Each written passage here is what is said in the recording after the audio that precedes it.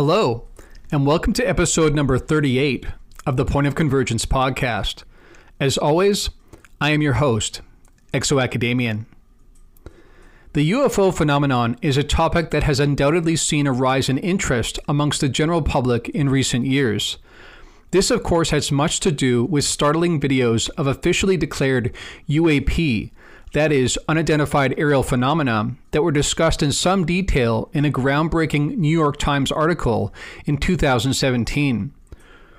More recently, discussions have only increased following a classified report delivered to Congress in 2021 by an officially sanctioned Department of Defense task force. Indeed, this momentum really has helped to make this topic, if not exactly headline news around the world, at least a subject that no longer garners outright ridicule and derision in the mainstream. Still, that said, what is perhaps an even more intriguing, startling, and consequential aspect of the UFO phenomenon still tends to fly under the radar when it comes to mainstream coverage. Here I speak of contact with the apparently non-human intelligences piloting these craft. As those of us intimately familiar with this enigmatic topic know all too well, this aspect is central to our quest to understand the ultimate origin and intentions of these others. Contrary to what many cynics and naysayers might claim, those who do experience this kind of contact with alien entities are not necessarily conspiracy theorists obsessed with this topic. In fact, many who have experienced this kind of sudden and initially unwanted contact, known as abduction, had no interest nor familiarity with this topic beforehand. From their point of view, it was an event, or more commonly, a series of events, that seemed to be suddenly thrust upon them from out of nowhere. One such individual is Jim Sparks. With a background as a run-of-the-mill real estate developer from South Florida, only really concerned with fulfilling his vision of the American dream, the last thing on his radar was otherworldly visitors and trips to their apparently sophisticated spacecraft. And yes, at some point in his adult life, this is precisely what he started experiencing. And these events were far from rare. At the height of his experiences, he was being abducted multiple times a month. Unlike some contact/abduction experiences that offer up only foggy, jumbled memories of alien figures and supposed off-world technology, Sparks experienced full-on education sessions where these others sought to teach him their own language and fostered his capacities along the psi spectrum, including abilities such as telepathy and psychokinesis. What's even more striking about Sparks' case, making it even more difficult for naysayers to dismiss, is that all of these memories were recalled consciously, that is, without the need for what is commonly known as regression therapy.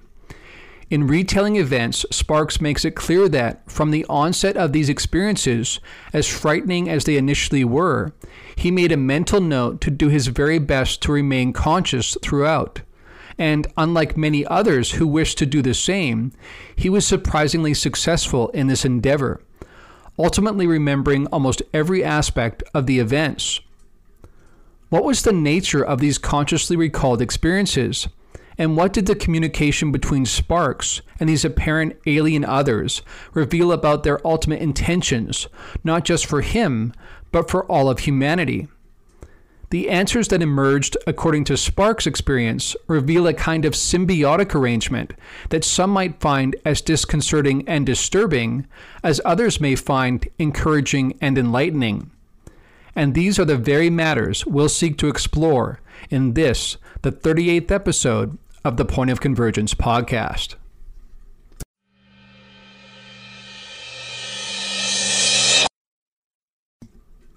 As we begin this week's episode, you'll probably note that we've discussed multiple abduction/contact experiences over the course of this podcast.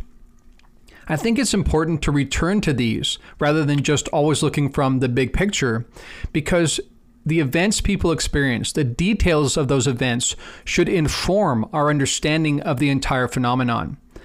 And I'd like to start now with what Jim Sparks begins to experience, what kind of events he endures, and how he is determined, as I mentioned in the introduction, to remain conscious throughout.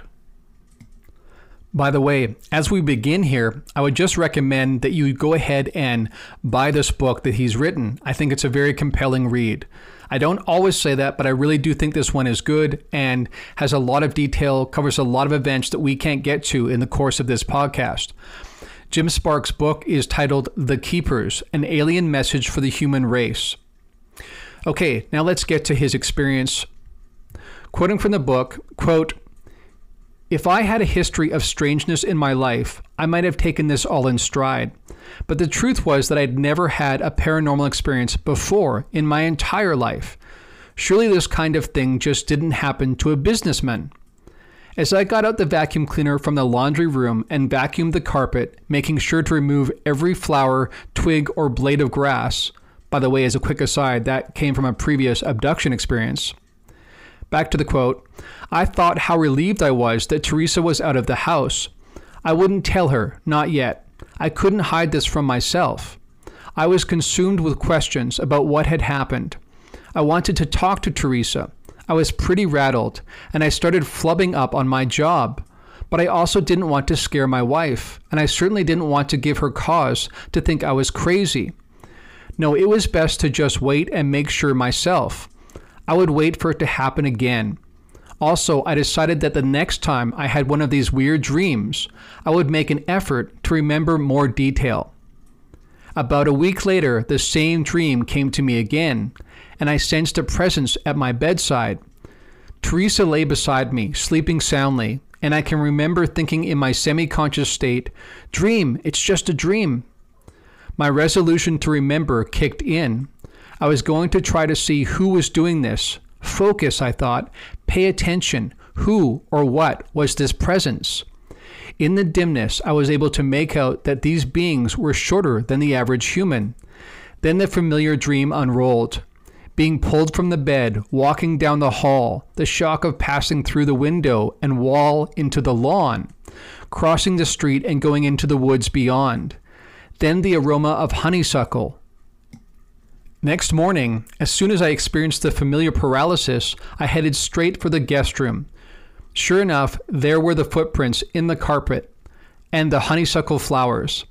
While I had gained a valuable piece of information about these events, why was I being carried from my house by short creatures? Strange and upsetting as all this was, though, it was nothing compared to the events that came next. With all my strength and will, I thought, if this bizarre experience happens to me again, I will be present and conscious. I will remember. I showed Teresa the honeysuckle, told her about the incident and my feelings. She insisted I was playing some kind of strange joke. "People in the bedroom? I would have heard them," she said. "Don't be silly." Unquote.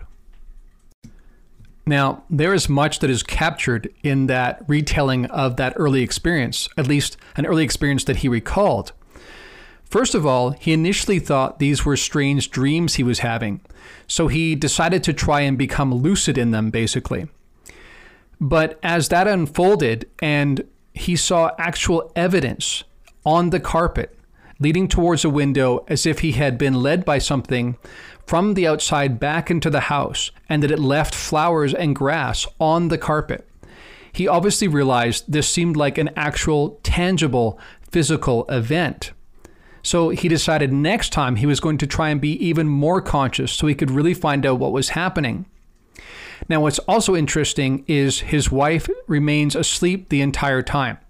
We're familiar with that scenario where a spouse or a friend is out of it, completely comatose seemingly, while abduction experiences apparently happen. This demonstrates the control these others have not only over us, but of all human beings that are around. Now, what's interesting here in this case is despite her protests, his wife, Teresa, actually has more memory, more familiarity with these others and these experiences than she initially lets on. But we'll get to that. Now, because this is yet another abduction/contact case, and because we've discussed a few of these now, it might be helpful to step back a little bit and look at the big picture point of view. These cases, these abduction scenarios, are actually controversial, even within those familiar with the UFO phenomenon. They're controversial because on one side, you have people who believe these are real but dreamlike, and you also have a different group that believes these are real and actually physically happening in our physical universe.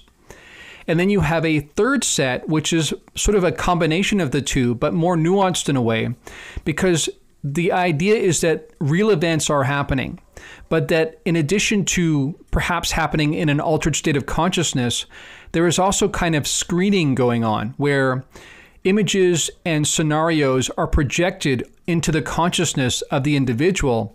So they experience one kind of scenario, but that only hides what is going on underneath.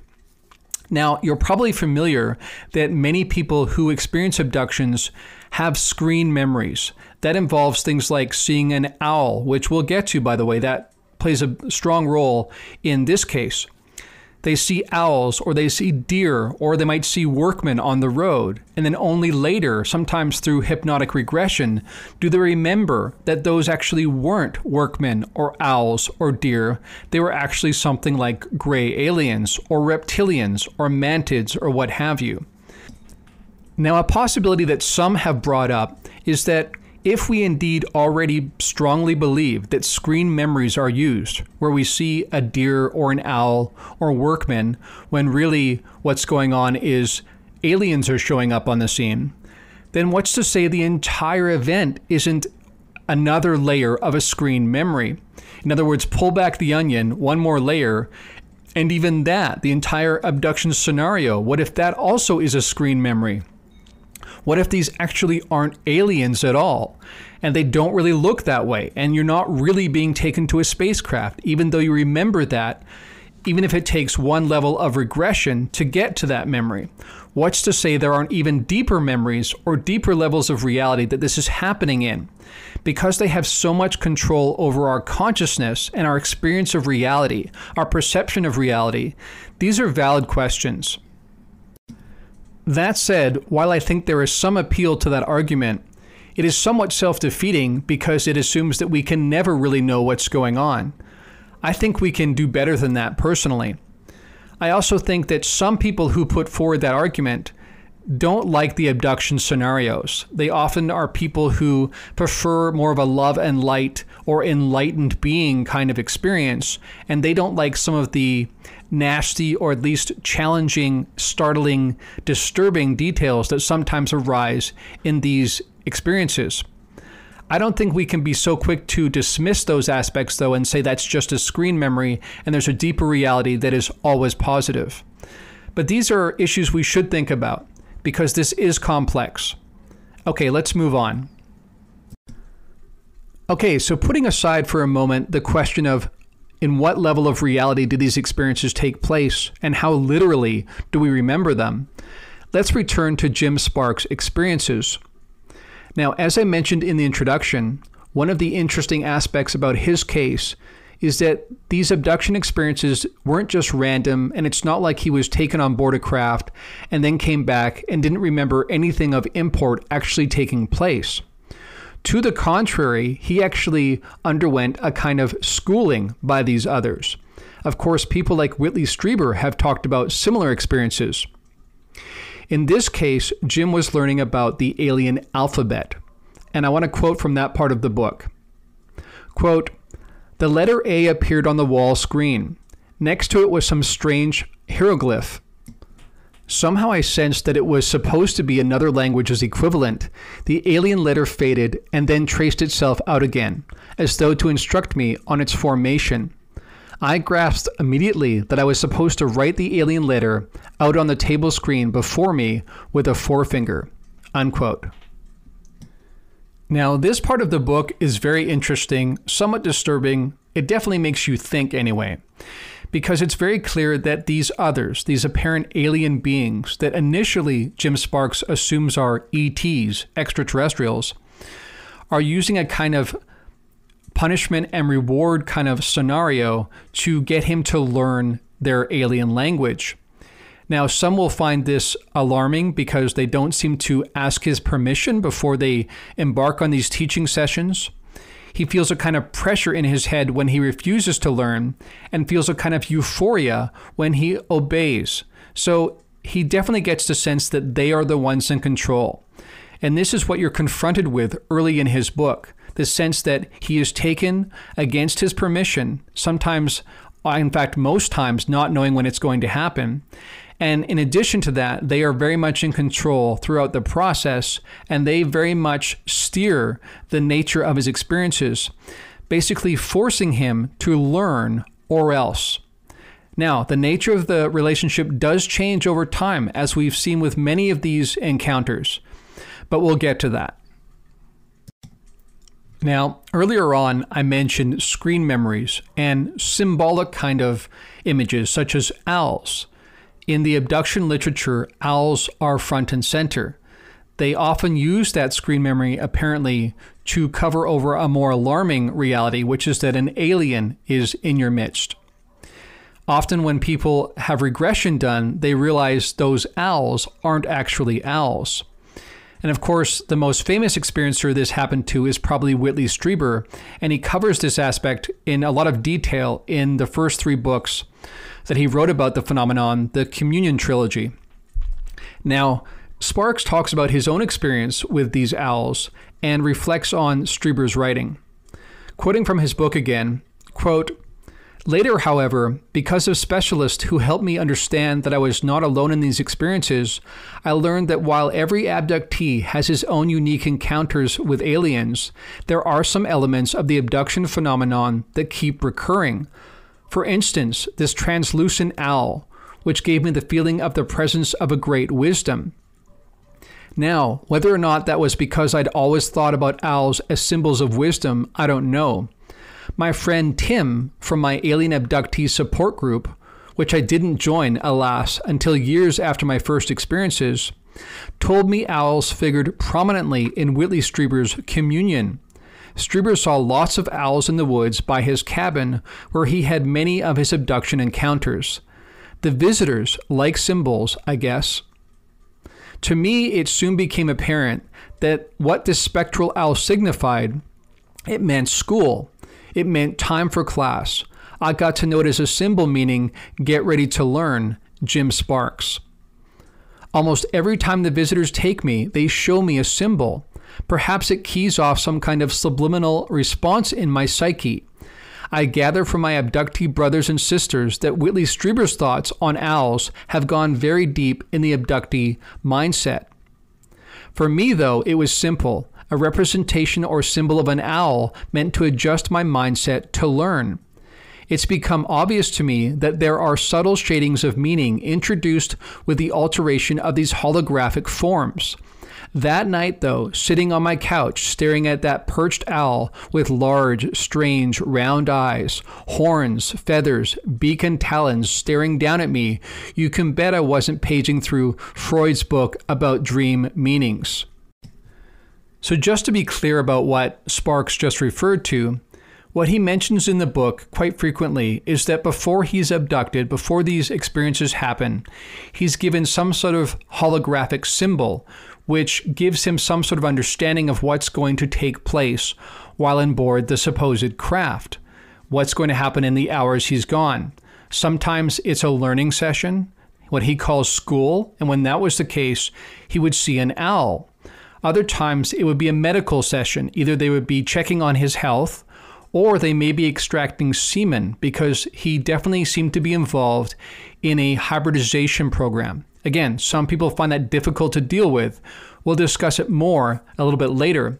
But when that was going to be the case, he would see some sort of medical tool, again, in the form of some kind of holographic projection that would let him know that the experience that night was going to be of that variety.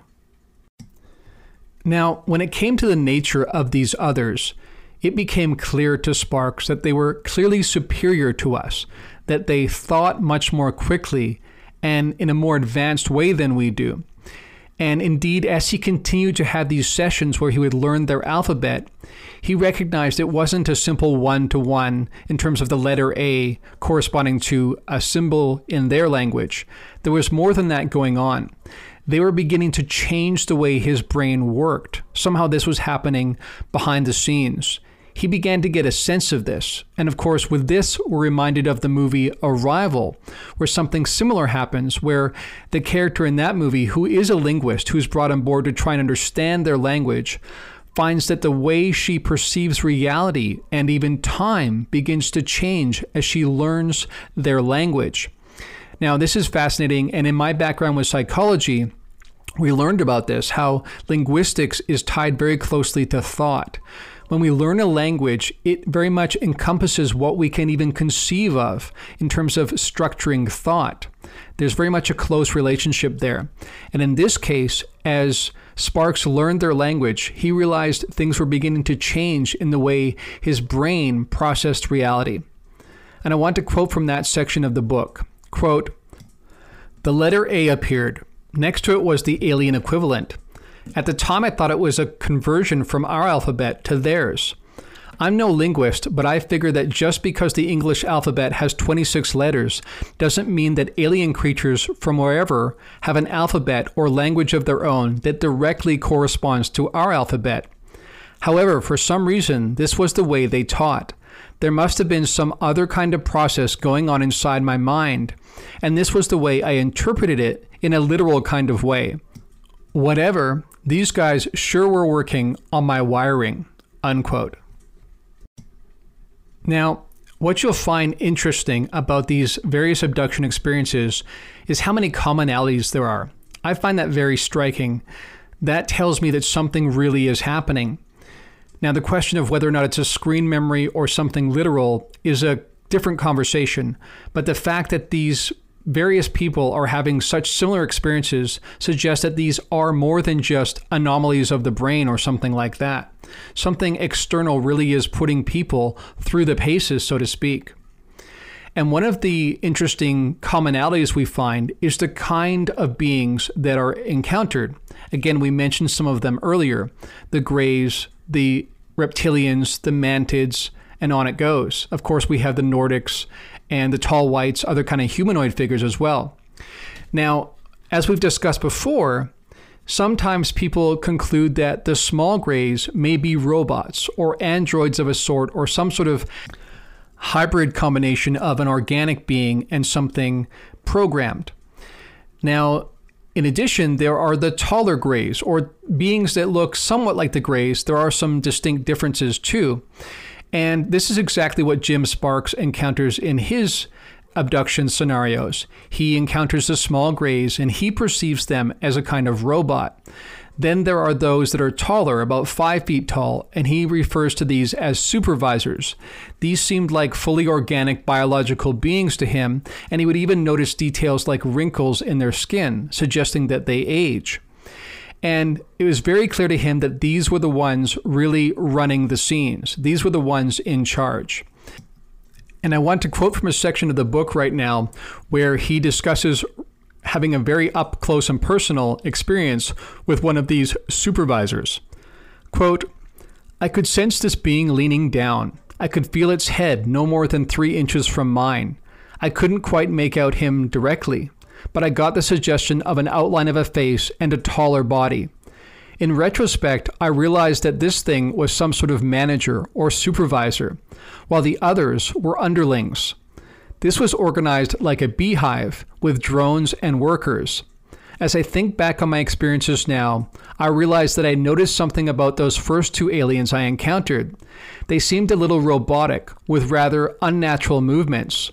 Their mannerisms were more programmed and methodical, whereas the larger supervisors had a fluid, more definitively biological movement. Even then I thought the workers were the creation of the other, taller visitors.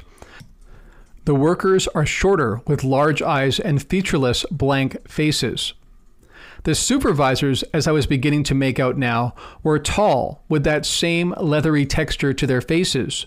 Their eyes and heads are a little bigger than ours, but not nearly as large as the workers, and their eyes are much more focused. Both the supervisor beings and workers have bodies that are very skinny, almost atrophied, unquote. Now, speaking of the appearance and nature of these others, over time, various clues suggest to Jim Sparks that perhaps these beings aren't extraterrestrial so much as interdimensional, and there are a variety of reasons why he concludes that. Now, of course, this is interesting because this is one of the main questions bandied about amongst the UFO community. Where do these beings come from? Are they extraterrestrial, meaning coming from some other planet within our physical construct of a universe? Or are they perhaps from some alternate dimension and hopping back and forth from that locale to our dimension? Now, I'd like to quote from a section of the book where Sparks is talking about this. Quote, "This was also about the time that, despite my ragged state, I was beginning to perceive other strangeness, and I began formulating a theory, namely that these things or creatures may not be from another planet so much as from another dimension. I'd noticed that when I saw them in this world, they only seemed to be partly here. Also, I would see these visitors walking through walls. My dimension theory would explain this, since it would afford them the ability to work in our dimension and yet be in theirs at the same time. A kind of phasing effect, if you will. Anyway, that's what I was starting to think, and future experience bore me out. This business with the dancing knickknacks in the house was the result of my interaction with the field. The more I got abducted, the stronger this residual effect got. The paranormal activity I discovered later when I got involved with researchers and groups happens to most abductees, as do precognitive activities, which I'll discuss later." Unquote. So, very interesting here. We have Sparks theorizing that perhaps because they are somewhat translucent, this might mean they are only partly here. And we've definitely talked about this. This would allow them to appear and disappear on demand, basically. Now, what's also interesting is he begins to experience these poltergeist-like effects. And we've discussed this before. In fact, we talked about it last week in the John Keel episode. The fact that this does happen to many experiencers, that once they've had contact with these others, their reality around them in their everyday experience begins to show strange side effects. Things like electrical charges, surges, power going in and out, devices not working properly, that kind of thing. That seems to happen quite often.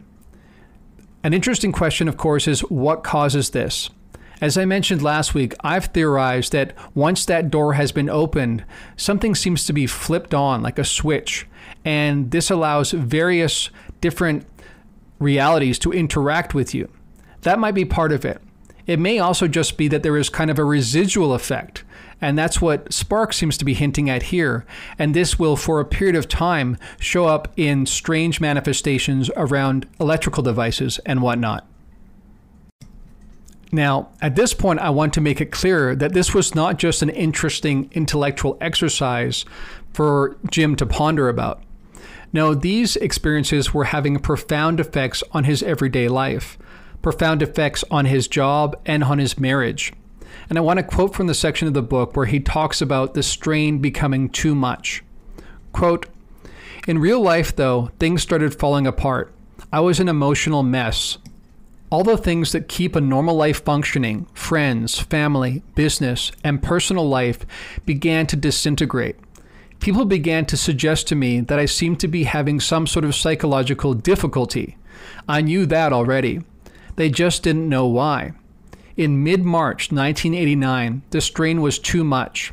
I was on the verge of losing my mind, and I felt like a pressure relief valve about to blow. Should I confess to Teresa? I was still concerned that it would frighten her and maybe wedge something between us. I knew nothing about people like Bud Hopkins or alien abduction support groups at the time. You would think I'd go to a library and research. All I can say was that I just didn't realize that other people could be like me. I just wasn't media connected, and besides, I guess just wasn't thinking straight." Unquote. Now, of course, this is very common. People go through this quite frequently, and we should always remember this part of the phenomenon, that it turns people's lives upside down. Perhaps now it's somewhat easier that people can get in contact with support groups more easily. And even Jim mentions that nowadays this is much more accepted and seems to be part of the lore of our history as a civilization. People have at least heard about these kind of things. But when it was happening to Jim back in the 1980s, it was much less known. He certainly didn't know much about it, and he didn't realize at first that other people may be having the same experience as he was having. And again, it made him even question his own sanity. At this point, he still hadn't talked to his wife either, hadn't confessed what had been happening to him, or at least what he had perceived was happening to him. Because again, often people wrestle with the nature of these experiences, the reality of them. Now, as I just mentioned, at this point, he hadn't even shared with his wife what was going on. He didn't want her to think he was crazy. But something happened that made him much more ready to talk to her about it. What happened was, in the middle of one of these abduction scenarios, when he is learning the alien language in one of these school sessions aboard a starship, a wall becomes transparent, and in another room, sitting and staring at a screen, was his wife, was Teresa. She was apparently also being schooled in this alien language. And again, not just language, but a different kind of thinking. Now, you might think this could have just been a hallucination. This could have just been a projection by these others. Again, they can manipulate our perception in many ways. That's a fair assumption, or at least postulation to make. But later on, Jim actually confronts his wife back in the waking world. And eventually she admits, yes, indeed, she's had experiences with these others, in fact, going all the way back to childhood. She doesn't call them aliens, though. She doesn't see them like that. Again, from her background, her cultural milieu, what she calls them is my helpers from heaven. But she's clearly compartmentalized that part of her life. She doesn't talk about it. She knows that they don't really want her to talk about it, so she follows orders. That part of her life happens, but kind of in the background. And she doesn't even want to talk about it anymore with Jim. So even though he has this common experience with his wife, he still has to go it alone from then on, trying to make sense of these experiences. Now, speaking of family connections, if you read the book, you'll find out that eventually Jim shares his experiences with his parents. Now, his father doesn't really want to hear about it. He's fairly dismissive. But his mother eventually confesses to Jim that she too has had lifelong experiences with these others. Again, though, the frame of reference for her is different. The way she interprets them is different. She calls them doctors, and she sees them as somehow helping her medically. But she too tends to compartmentalize it like his wife and doesn't talk about it much beyond that. Now, eventually, as I mentioned earlier, the nature of the relationship with these others begins to change. And he begins to refer to his experiences as going from resistance to cooperation. He sees these others more like equals. Even though they're clearly still in charge in some ways and in control, they begin to treat him more like an equal once they feel that they can trust him. And speaking of that, they actually put him through various tests to prove to themselves that they can trust him. And after that, the nature of the relationship begins to change. And this part of the phenomenon has been discussed before. It does seem to be the case that our fight or flight reactions are perhaps overwhelming to them. And that's partly why they have such a standoffish attitude towards us and can come across as uncaring and unfeeling. But eventually, again, the relationship does change for Jim, as it has for other people we've discussed on this podcast. He also begins to get what he perceives as direct answers to his questions, and that's a new turn of events. Quoting from the book again, quote, "I appreciated this new kind of attitude toward me. What are you creatures that you can do something like that? The energy they radiated was not a bluff. I knew they were going to give me a truthful answer. We are star people." Okay, so you say, but what exactly is that supposed to mean? Star people, like you're from another star? Okay, but people? Look, humans are people, and you're not human, certainly. They had no response to that. but I'd been thinking about something else, and as long as they seemed to be listening to me, I figured I might as well let go with it. Okay, so you're from another star, which means you get back and forth in some sort of starship. So if I wanted to go with you, travel the universe, would you take me? Yes.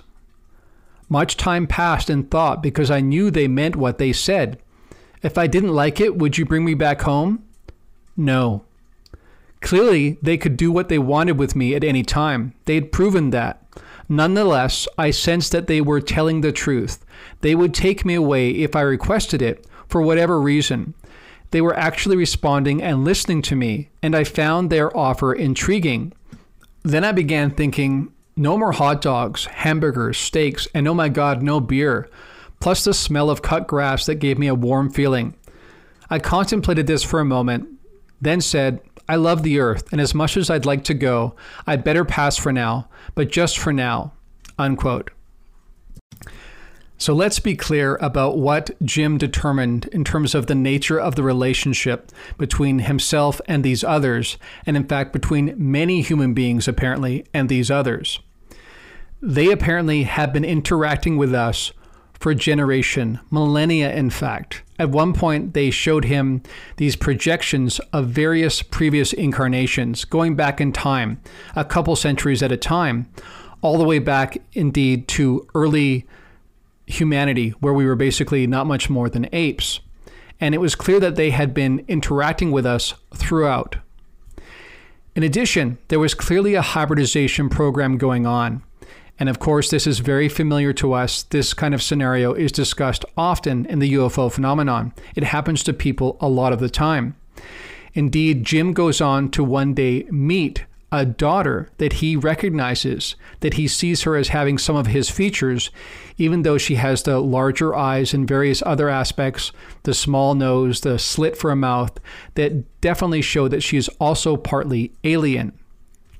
The interaction they have is warm, even though it is telepathic in nature. Now again, some people will still be disturbed by the nature of these interactions, because even though they become more cooperative with him, more sharing with him over time once they trust him and sense that he won't act like a caged animal, from another perspective, they are still very much the ones in control. They are the overseers. They are the ones taking human beings supposedly on board these craft and extracting either semen or eggs in the case of females and using these to supposedly create hybrids. Now, there is another side of things, though, and that is that they do give things in return. For instance, Jim finds that they often will operate on him medically when something is wrong with him. At one point, he was very, very sick with a very severe flu that perhaps it seemed like he might not recover from, even though he didn't get sick very often. They showed up on the scene, did some various operations and some explorations into the nature of his illness, and the next morning he woke up and was completely healed.